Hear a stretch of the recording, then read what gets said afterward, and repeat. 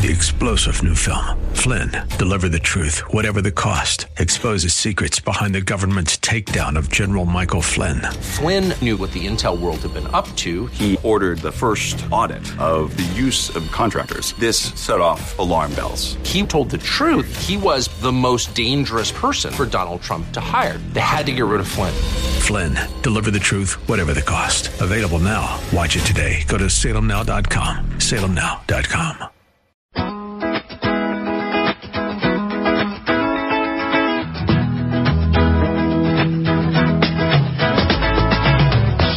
Good Saturday afternoon to you. Hope you're having as good a day as I am. About this time, I have a college graduate on my hands. Goodness gracious, alive, time flies. Parents, if you don't know it yet, I mean, those of you who've got the little ones who are keeping you up all night, enjoy those times. They don't last very long, and then you forget about them. But yeah, obviously I'm not in the studio today. I am in Charleston celebrating graduation of my daughter and my wife and my youngest daughter, and hopefully you're having just as good a day. Hopefully you've got outside a little bit. It's the time of the year to get outside. It is so nice out there. It's going to get hot, but hey, that's when you just start doing stuff early in the morning, late in the evening, or at night. Night fishing. Hey, fish bite at night too. But anyway, I appreciate you tuning in to the show, and we'll apologies to those of you who were listening last week that wanted to hear Patrick Walters and I talking. Figured out that when we had to record that conversation because Patrick's obviously was headed to Texas to for the Texas Toyota Fest or whatever they call it now with Bass, and so we got a hold of him beforehand. And what we did is we record those conversations and we just saved it to the file. We didn't go back in and clip the front end and the back end because we talked beforehand a little about some other things. Then we talk at the end of the conversation, and we just forgot to go back. So for those of you who listened last Saturday and heard the blank space and then heard me start talking about a phone number, I apologize for that. We fixed that this week, and we're going to hear from Patrick after the bottom of the hour. So it is a great conversation, and Patrick's just a great kid. He's a young adult now, and you know, hey, if you're like me and you tune into a little bit of fishing, you have the BPT is on Smith Lake this weekend, the FLW is over on Chickamauga this weekend, and Bass is at Lake Fork. So if I was in the studio today or at home or whatever, I would have 3 screens up and I'd be watching fishing on something and trying to figure out who to have the sound levels on for. That'd be the only problem is checking which one you want to hear the sound for. But yeah, it's a busy weekend in fishing, and you wonder if, you know, in the past when you had FLW and Bass, you won every once in a while you'd have a tournament on top of another one, maybe 2 a year. But it seems like this year, and maybe it was because it's the first year, and they're working on, you know, their schedule for next year and all that. Maybe after this initial year with the BPT, maybe they'll all play nice together and schedule their tournaments not where all 3 of them are all fishing on the same weekend.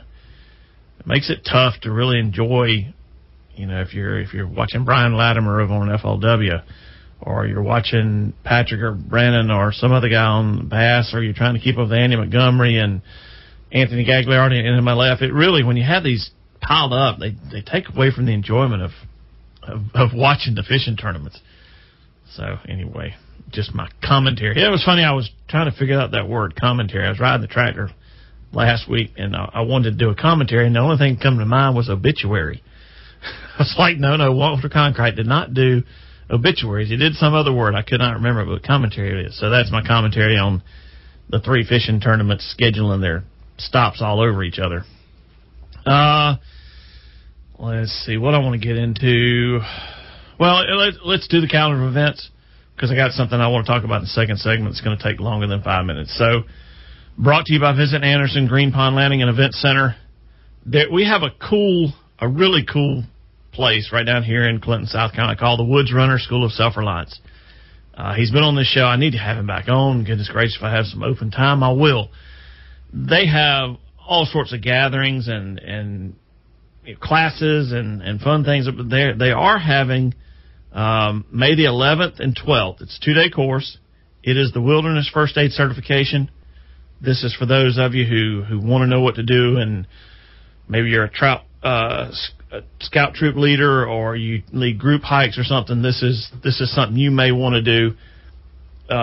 So in the case of emergency, you know how to handle all this stuff. But it goes on. The 18-hour interactive course is designed for anyone who spends time in the wild or for anyone who has an interest in improving their medical skills.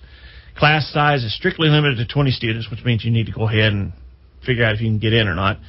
For class, bring a comfortable chair, clothing suitable for the conditions, a notebook, and a headlamp.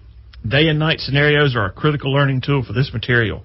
All classes are conducted rain or shine.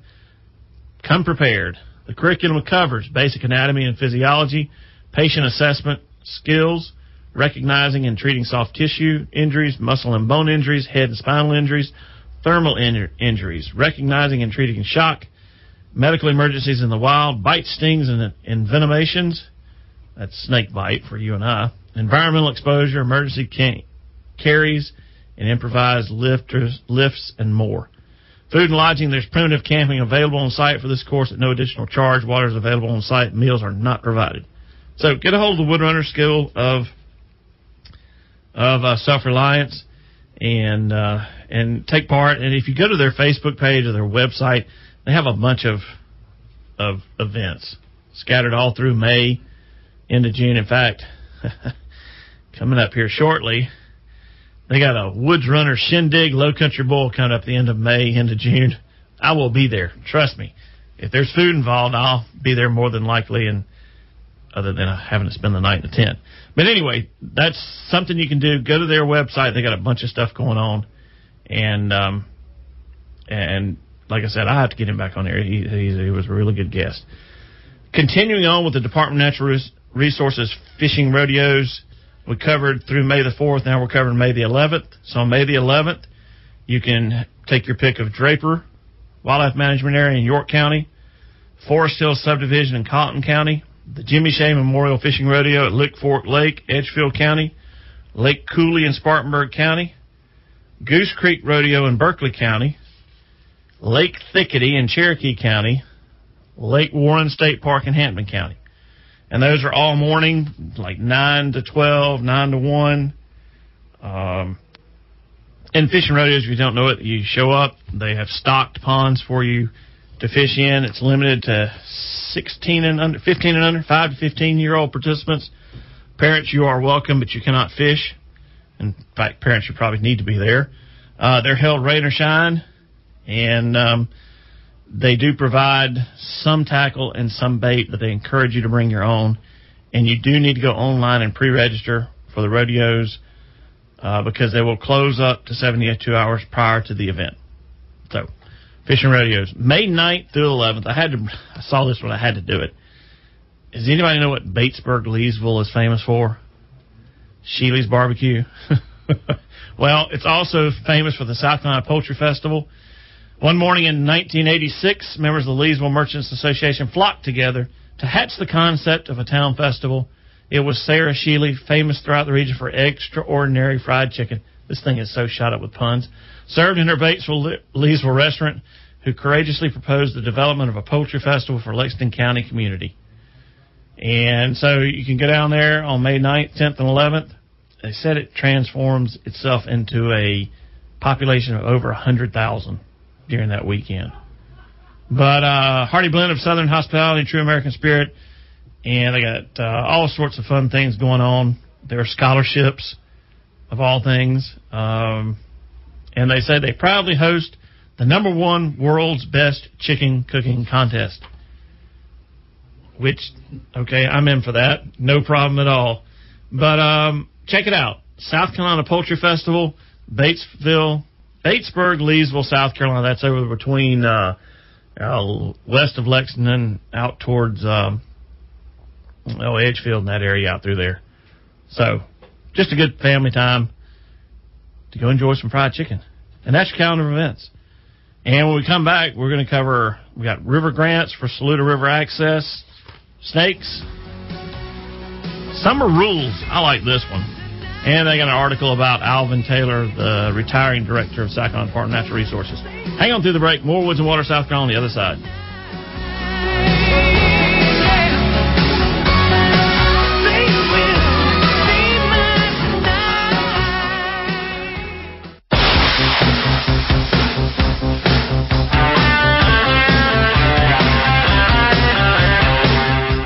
Welcome back to Woods and Water, South Carolina. I don't know what happened, but this article is from March of 15. Well, that's a reprint or a misprint or something. Anyway, we'll cover that one. We might have to investigate that one a little further. I love this. This is, somebody sent this to me, I think 2 years ago. And it's called Summer Rules. It's just really funny. And a lot of you probably grew up this way.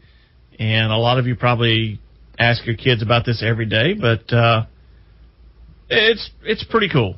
Take a listen to this. Okay. Summer rules. Have you, 1, made your bed, 2, brushed your teeth, 3, brushed your hair, 4, gotten dressed, had breakfast. Okay. Those are have yous. Those are what you should do every day. But anyway, that's summer rules.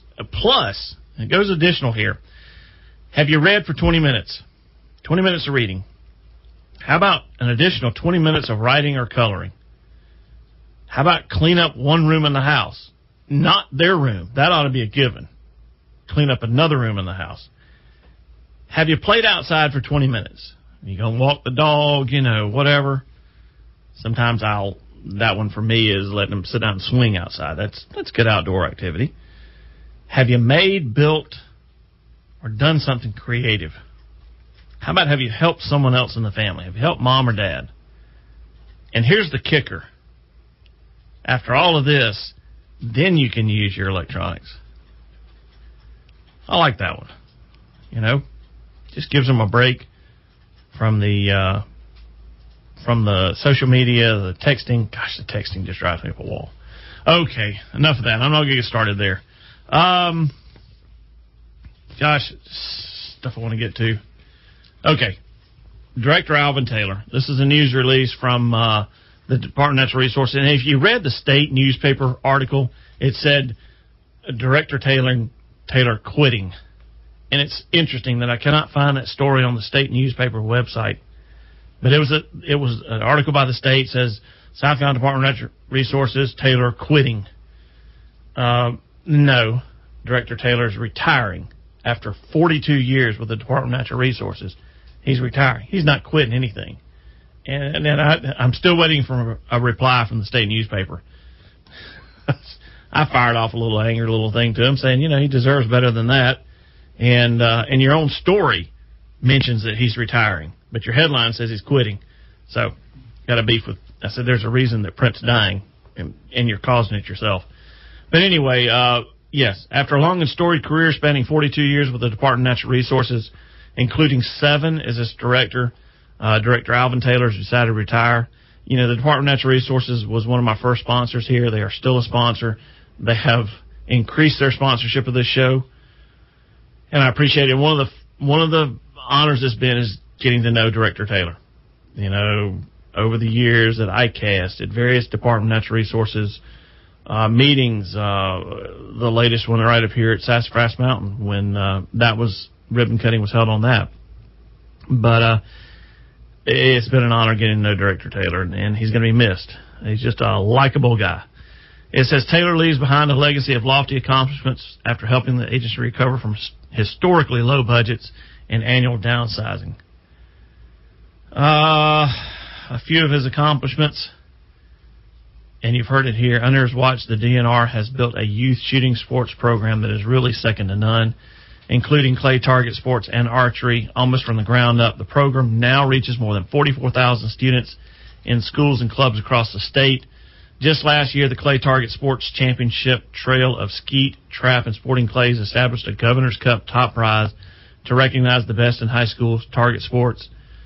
Besides mentoring and safety and conservation offered to participants, shooters have the opportunity to compete for more than $125,000 in college scholarship money through this program. Taylor has also worked to protect more land for the agency's wildlife management area and heritage preserve programs, totaling more than 1.1 million acres. that can be used by all the citizens of South Carolina, including hunters and anglers. During his tenure, the SCDNR took on the job of protecting the Wateree Heritage Preserve, made up of Cooks Mountain and the old Goodwill Plantation in Lower Richland County, as well as the Liberty Hill Wildlife Management Area on Lake Wateree. The agency worked with the National Wild Turkey Federation to build the Palmetto Shooting Complex, where some of those target sports takes place, which is a world-class sporting clays facility in Edgefield, followed by the Wateree Range, an 8-station sporting clays rifle and pistol range alongside the Wateree River between Columbia and Sumter. Just this year, Tall Pines Wildlife Management Area along the South Saluda River in northern Greenville County was dedicated as the newest property, offering hunters, anglers, hikers, and wildlife watchers more opportunities to head outdoors in the upstate. It goes on to talk about some of his roles.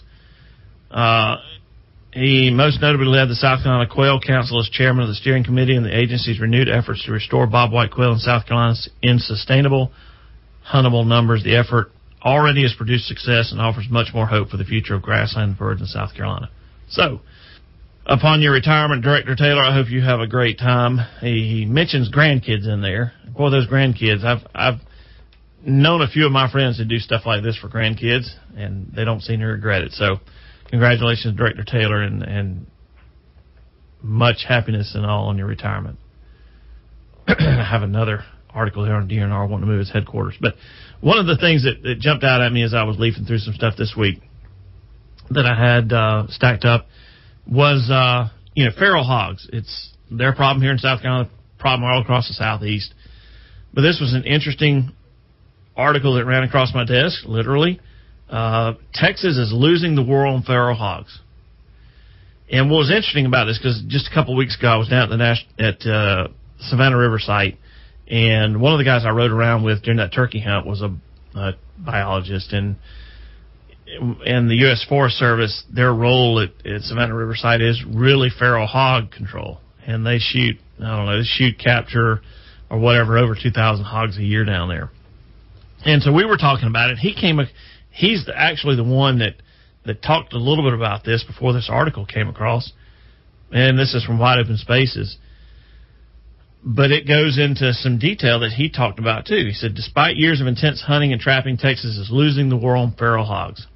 Since the Texas Parks and Wildlife Department first began removing feral hogs in 1982, so what's that, 82, 92, 2002, 30, 40, getting close to 40 years now, the Lone Star State has dramatically increased, and now there are more than 10 times as many hogs in the state as there were then. Unfortunately, the evidence is clear. Texas is losing the war on feral hogs. Now, yeah, they're losing the war on feral hogs, but when you're charging $2,000 to $3,000 to go fly in a helicopter to shoot feral hogs, and you're charging big money to go nighttime hunting of feral hogs, which we're doing a little bit here in South Carolina and Georgia now, it's becoming a business. And they're not interested in really eradicating them, because the really only way to eradicate a hog is to trap it, and to trap the whole group, which is what we were talking about down at Savannah River. And he was talking about how smart the hogs get to the trapping efforts, to the shooting efforts and all. So it's pretty interesting here. But Texas has very permissive regulations regarding hog hunting, and hunters may pursue hogs all year long with no bag limit. They may be hunted over bait, trapped, hunted at night from aircraft. As a result, get this, it is estimated that over 750,000 hogs are taken by hunters, trappers, and TPWD each year in Texas. Unfortunately, it's not enough. And this is a staggering little bit of number crunching here. Even though hunters and trappers are killing approximately 30% of the hog population in Texas annually, hog numbers are still growing by about 20% each year. Biologists and wildlife managers estimate that 70% of the hogs in the state will have to be killed each year just to maintain the population, and even more must be killed to actually start reducing their numbers. Now, it is a fact that hogs can reproduce quicker than, if they're under pressure. So, yes, you read that right. 7 out of every 10 hogs in the state must be killed just to keep the numbers where they are now. So why are wild hog populations experiencing such explosive growth in this portion of the United States? And you could say that a little bit about South Carolina. We have a hog problem here, and there's no way to keep them in check. The main reason is that hogs breed almost as quick as rabbits. They become sexually mature before they are a year old and can produce as many as 3 litters of 6 to 8 piglets every year. Another reason they are difficult to control is because feral hogs are very intelligent and resilient animals. They quickly respond to hunting and trapping pressure by changing their habits or just leaving the area for greener pastures when things get too hot. Since they are known to roam over extremely long distances in search of food, this makes long-term hog control measure difficult and complicated. Landowners and biologists have been relatively successful in controlling feral hog populations in small areas. However, they are usually short-term successes and only last until a new hog sounder moves in and the cycle starts all over again. While wild hogs are fun to hunt and provide some very tasty table fare, they cause all sorts of problems. They're rooters. So they go after roots, acorns, tubers, other plants, and they eat literally anything they can find or catch. Crops, snakes, insects, ground-nesting birds, turkeys, which we've seen a huge decline over the past 10 to 15 years in the southeast, and even deer fawns are not safe from a hungry hog. Goes on, in addition to competing directly with deer for food, they damage vegetation that quail and turkey need to thrive. They're also carriers of nasty diseases, and there have even been cases of drinking water sources becoming contaminated by droppings from feral hogs. So we've established that Texas is losing the war on feral hogs. That's clearly a bad thing. However, what can be done about it? Hog hunting and trapping are already going full bore in Texas. Poison's been touted as one potential way to turn things around, the war on feral hogs. However, the use of the Dr. Kurt Verkaderen came on and talked about the big hog poison they were coming up with, the sodium nitrate poison, that kind of fizzled because of a delivery problem. So, what do we do until a permanent lasting solution is developed? We'll have to deal with hogs the old-fashioned way, by hunting and trapping as many as we can. So hit the woods and start doing your part in the war on feral hogs. Now, it's interesting that you do have a business of hog hunting, and when it becomes a business, as much as the farmers complain, they do have a vested interest in keeping those things around. So, but it's funny, at the same time that article hit, there's another article from Missouri. I think it's Missouri. I have to look back and see, but I think it's Missouri. They want people to quit shooting hogs. That, you know, they realize the problem in Missouri too. And so it'll be interesting, but yeah, Savannah River site to kill over 2,000 a year, and they're not even making a dent in that population. So it's another problem, and it's interesting the correlation between that and the turkey decline, which I think not many people talk about, the hogs and the effects they have on the turkey populations. So anyway, interesting. We'll have to see what comes of that one. After the break, you're going to listen to Patrick Walters and I, who is leading the Angler of the Year and Rookie of the Year on the Bass Elite side. You're going to hear the interview that should have played last weekend. Enjoy it. I'll be back with a short wrap-up at the end of the show.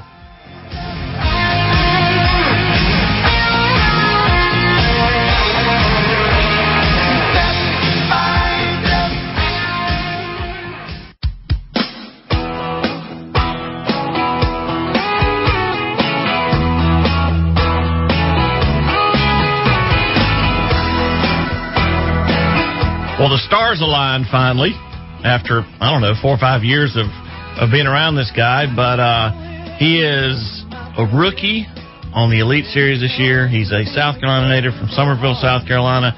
And, man, Patrick, we had a great time on Santee the other day. Yes, we did, Roger. And thanks for the phone call. Man, Sure. I'm happy to be here with you guys today. You know, I wouldn't miss it for the world. Yeah. And especially after last Sunday, I figured it can't get any better. That's exactly right. Man, what a year so far. I mean, going into last fall, you were triple qualified through the Opens. Then we had the MLF break off from Bass. You were sitting in the catbird seat. You got the phone call, and everybody knew you were going to the Elite Series. And, man, you have made yourself front and center. Well, that was a lot of drama that went on in that month prior to getting my invitation with the MLF thing, and everybody was talking about, you know, somebody's got to fill their shoes. But Sure. The way I looked at it the whole time was, hey, I'm bringing my own shoes to the dam. Absolutely. I'm not going there to fill anybody's shoes. It was no matter what, I was going to try to get to that level, regardless if the split didn't happen. And it's been a phenomenal year so far. What we've done is just kind of rolled that momentum over from the Opens, from the College Series. And you couldn't script this year off any better so far. You know, starting with St. John's, we had a great tournament, and then moving on to Lanier. And it's hard to beat when you have two tournaments in your home state back to back. When we at Hartwell and then Winyah, it made it a lot easier on that drive home. It's kind of like cheating. It was. It was definitely a little bit of some familiar water that I was happy to fish. Yeah. And the tournament didn't set up necessarily how I wanted to, especially Winyah Bay. I was really hoping the fish were going to be more pre-spawn or post-spawn. Okay. But just that time of year, it hit the dead in the spawn, and you got to fish a little bit different. I knew after the first day of practice at Winyah, I didn't really have a chance to win, that all I needed to do was just put myself in contention and just fish what I could fish and try to make it. And I was surprised at how low a weight it took actually at Winyah. I thought it was going to fish a lot better than that, but that just shows you tidal water during the spawn. It can be pretty tough. Now you made the run all the way from Georgetown to the Cooper River, right? I did. It was actually over 4 days of fishing the tournament on Winyah Bay. I ran over 850 miles round trip. In a boat. In a boat. That's like going from South Carolina to Okeechobee. It was a haul. But man, you got the boat for it. Oh, I'm telling you, that Falcon and Yamaha, it barely sips the gas. But to tell you the truth, the main thing was the boat. You know, it's a F215. It's a 21-foot boat, and it really handles that big water well, especially when you have to cross Winyah Bay and then the Charleston Harbor, and you're passing yacht boats. I mean, there's 30-foot cruisers. Then you pass the Yorktown, and there's a cruise ship coming out. It's like, this probably is not the place for a bass boat. No. But which amazes me that you got to run all that way down there. Okay, St. John's, man, what a great way to start off the year. 4th place finish. Did you have those expectations going into that tournament? You know, every tournament, looking preseason, you have those expectations. You're like, hey, I got to catch them. You think you can catch them. And then I actually have fished 2 college tournaments there previous to that tournament.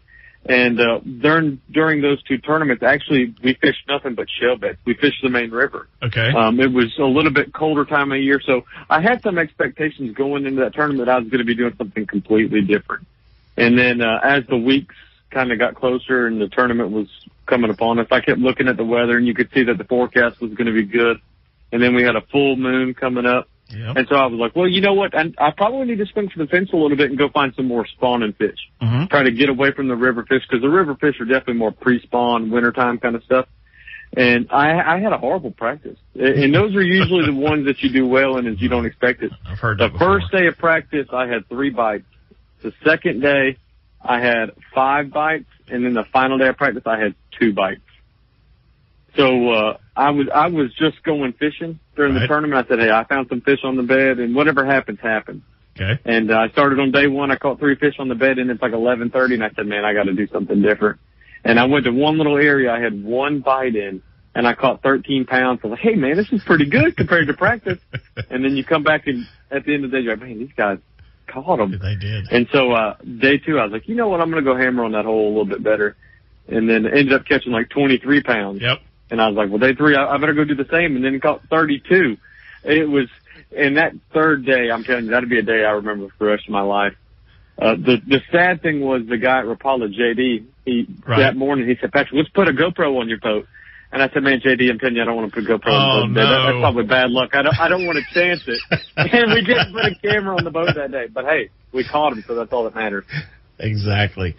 Wow, yeah, that was an interesting fisher. I'd never been down that way. And to follow you around for a little bit on Sunday was really cool, except when you started off across the big water and chopping, I was like, yeah, we're not following him.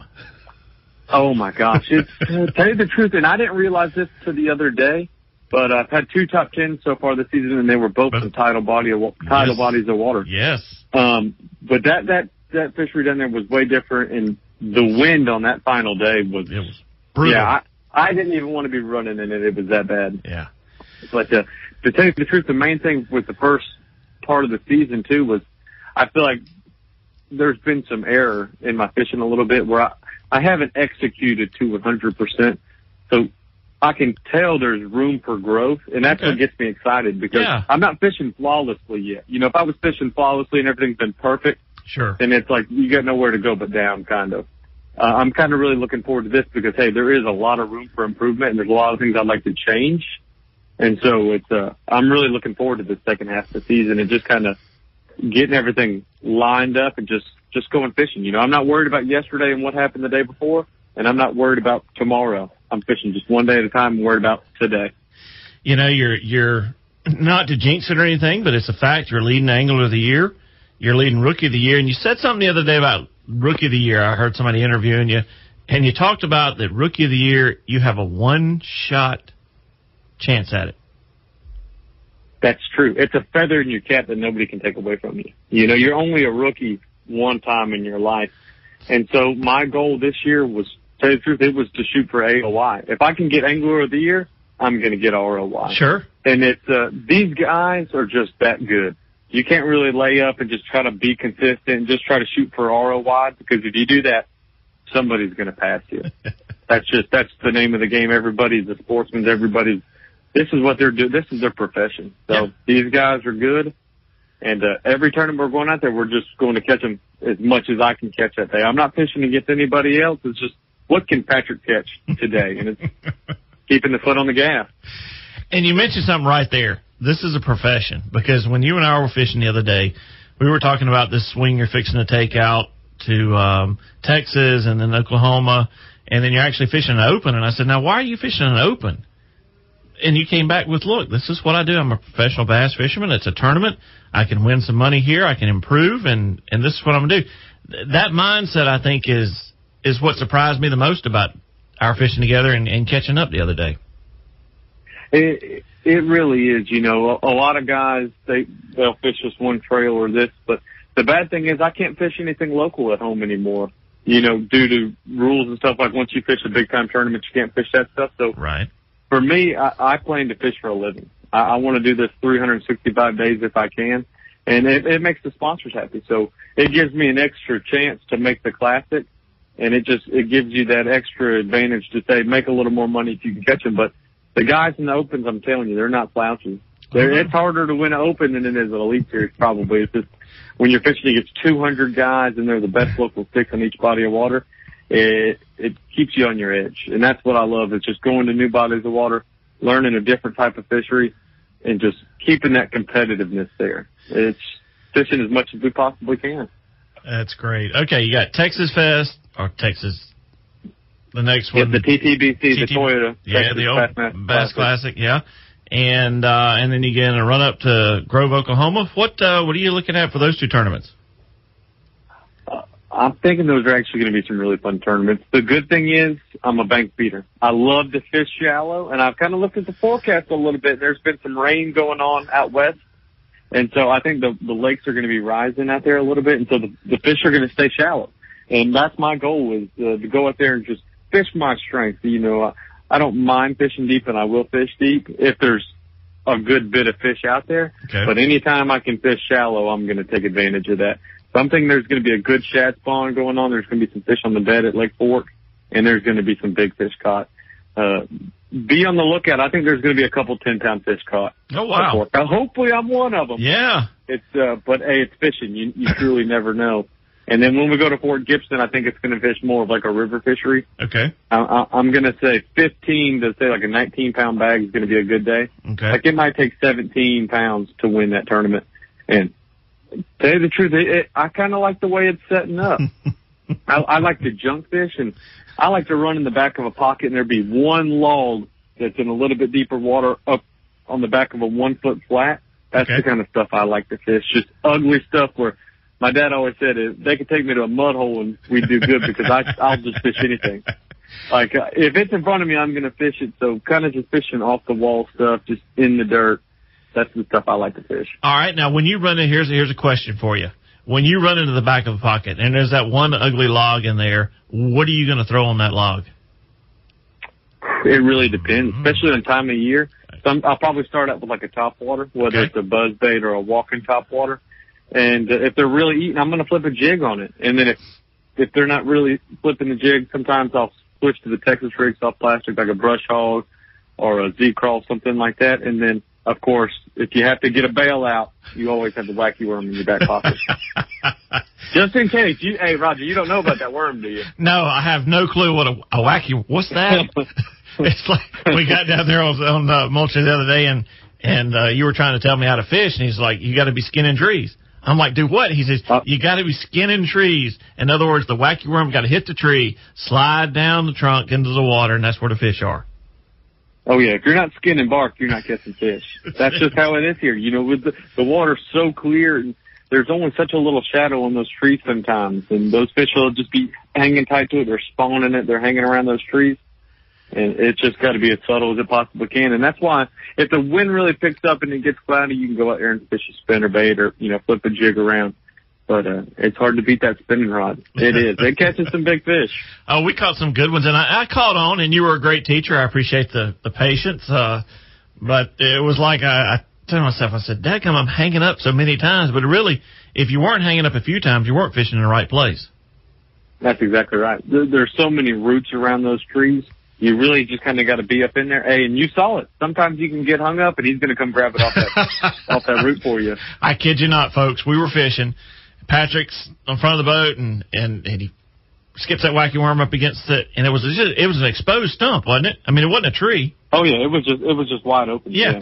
And he says, I'm hung up, and we were talking or doing something. You were trying to flip it off, and the fish took the worm off the tree stump as you were hung up. And Patrick's like, I got one. That definitely caught me off guard. It did. Fun times. While we're on the subject of Santee, talk just a little bit, because I had never been down there. Such a diverse, I mean, we were fishing on sandy bottom, then we were back in lily pads, and that's where you grew up. So it's kind of your home waters. Talk just a minute about Santee. Yeah, Santee is definitely my home pond compared to, like, say, the Cooper River. That's where I've spent majority of my time. And what I love about Santee, it has so many different faces. There's so many different, and what I mean by faces, there's so many, the cartography is so different there, where you can go up in the swamp above the 95 bridge and it's just a flooded forest and you're flipping trees all day. And then you go down the lake a little bit and you're fishing isolated trees and you're fishing lily pads and gator grass. And then you can go out and start fishing depressions. You can fish bluffs, ditches, brush piles. I probably already named everything 3 times in a row, but it's just, there's so many different things you can do out there, and it's truly just figuring the subtle things out. Sometimes it's just an irregularity, which is more popular than not. Where, say, if you're fishing a forest of trees and every tree looks the same, if there's one tree that, say, it's broke off or it's kind of fallen over, it's at a 45-degree angle, yeah, that's the kind of stuff you get bit on. And you can see when we were there, it was trees that were, say, just a little bit deeper than the other trees around them.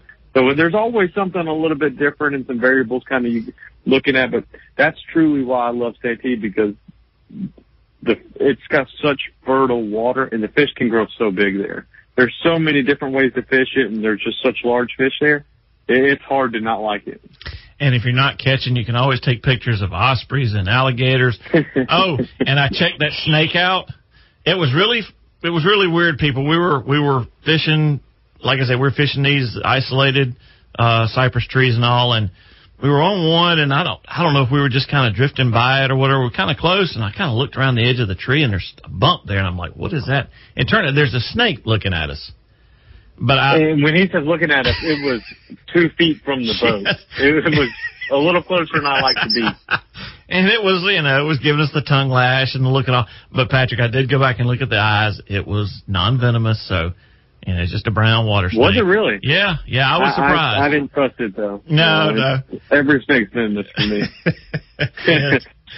Well, we all talked about when the split came, Bass obviously learned some lessons or decided they were going to do more for the anglers than ever before. And you have been, I guess, with your finishes, a rookie, just your personality is a great one. You've really enjoyed a lot of coverage, not only from Bass, because they've been to your house and filmed. You've had Wired to Fish there. You've had talk a little bit about some of the exposure you've gotten and some of the things you're looking forward to. It tell you the truth, it kind of caught me off guard. You know, my favorite thing about fishing is I like to be the underdog. Nobody knows who you are. You just come out of the blue and you just catch the fish and like, who was that guy? The bad thing this year, they've kind of took that element away from me. And I can't thank them enough for that. It's really been a great year with publicity this year with bass. They really have that fire kind of lit under them where they're going to make everybody who's fishing bass right now great. They're going to make them a star. Everybody's got a story, and they're looking to tell it now. And that's what's great is they're giving all 75 guys coverage. Every day they're sending them photos, and it's truly without them we wouldn't be where any of us are at today. They're helping us do that. And with Wired to Fish coming to the house, we actually did a shoot with Rapallo and Santee Cooper, and that was a great time. It was eye-opening kind of seeing how the behind-the-scenes stuff works in the industry. You know, how do you make these fishing videos, the promotion videos, and the how-to videos? And actually, here's a little sneak peek. I actually got to film a Zona show with Mark Zona himself on Santee. It's going to be coming out in January, and it was a good day. It was about like me and you had, Roger. There was a lot of setting the hook. That's good. That is really good. Now, actually, I watched a Wired to Fish video with you and spinnerbaits the other night. Well, have they released that? Yeah. I haven't even seen that one yet. Yeah. I mean, it was good. I'm not going to go around with a bunch of 3/8 and spinnerbaits and rig them in the boat and different blades and all, but I mean, it was fun watching, and I'm sure a lot of people out there, if you go to Wired to Fish and you want to watch Patrick and spinnerbaiting, he'll 5 minutes of the best. Tell you the truth, Roger, I'm about to go check that video out. I have not seen it yet.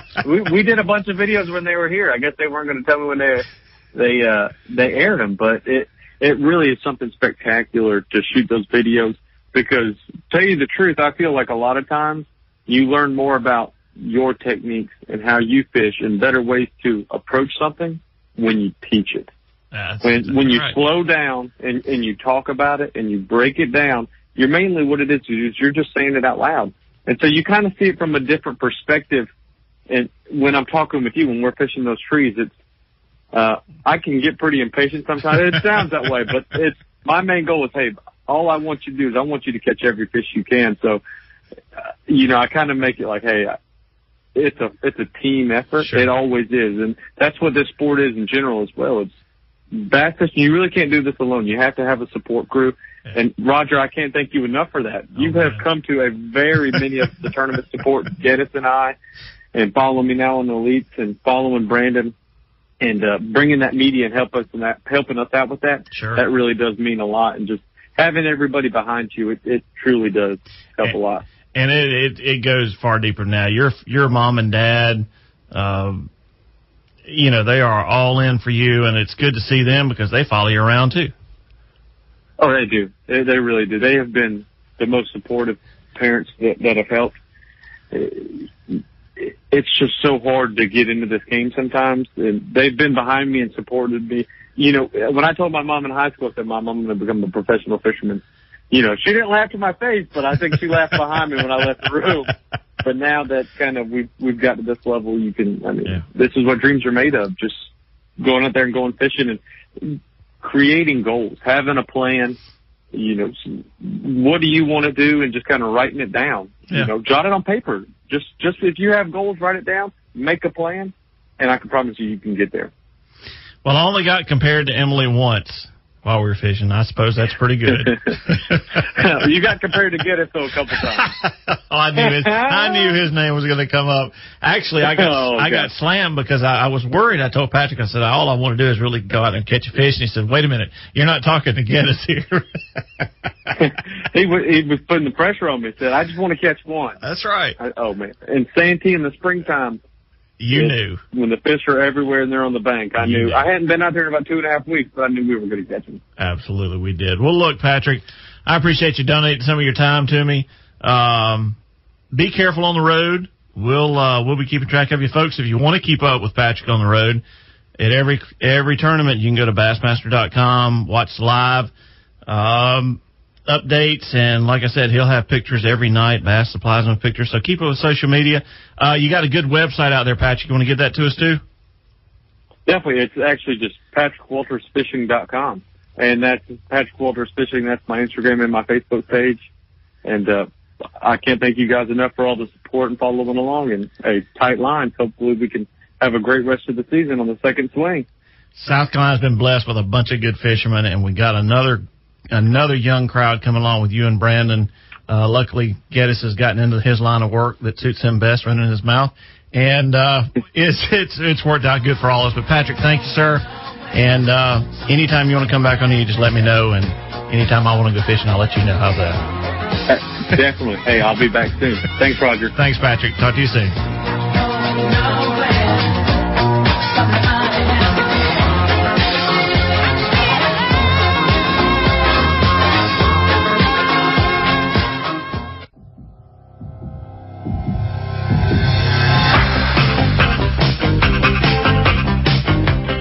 Welcome back to Woods and Water, South Carolina. I'm getting a really quick ending here. Hope you enjoyed that interview with Patrick. We had a great time down on Moultrie catching some bass. That snake really freaked us out, though. I got the picture, and I looked at the picture, and I got even more freaked out. But luckily it was a non-venomous snake. After looking at the picture, I determined it had round pupils. Well, speaking of which, what should you do if you come across a snake this year? Here we go. Springtime is the time of the year we all look forward to. The cold winter is behind us, and we can spend more time outdoors in the bright, warm sunshine, but we aren't the only ones enjoying the change in the weather. Snakes are out. And for some, they're terrifying. One of my good friends from high school found a snake skin in her yard, and she freaked out. Look, snakes are just as afraid of you as you are of them. So, humans are one of the numerous predators they encounter. Like any wild animal, if a snake feels threatened, it will defend itself. This shouldn't be confused with showing aggression, though. If the snake is left alone, it will eventually leave. There are 38 species of snakes in South Carolina. Only 6 are venomous, and a lot of them are really good. I mean, if you got a king snake around your house, you're probably not going to have any copperheads, because king snakes will eat a copperhead. So, if you see a snake, just give it some space. Enjoy it from a distance. And that's it for this week. I'll be back next week with something to figure that out this week. It's the beauty of this show. There's always a lot going on in the outdoors in South Carolina. So, look, make time to get out there. Take the back roads when you can. Don't forget your camera. Back next week with more Woods and Water, South Carolina. I'm gone to Carolina in my mind. 3-star General Michael J. Flynn, head of the Pentagon Intelligence Agency, knew all the government's dirty secrets. He was one of the most respected generals in the military. Flynn knew what the intel world had been up to. He understood its funding. He ordered the first audit of the use of contractors. This set off alarm bells. The explosive new documentary, Flynn, Deliver the Truth, Whatever the Cost, uncovers the facts behind this scandal. Flynn told the truth. He was the most dangerous person for Donald Trump to hire. I find out the worst enemy that I'm going to face in my life is right here in America. They took my assessment and they wanted me to change it. And I was like, I'm not changing it. They had to get rid of Flynn. With in-depth interviews, archival footage, and never-before-seen personal records of the man behind the headlines. I just felt like I was drowning. Flynn, Deliver the Truth, Whatever the Cost. Available now. Watch it today. Go to salemnow.com. salemnow.com.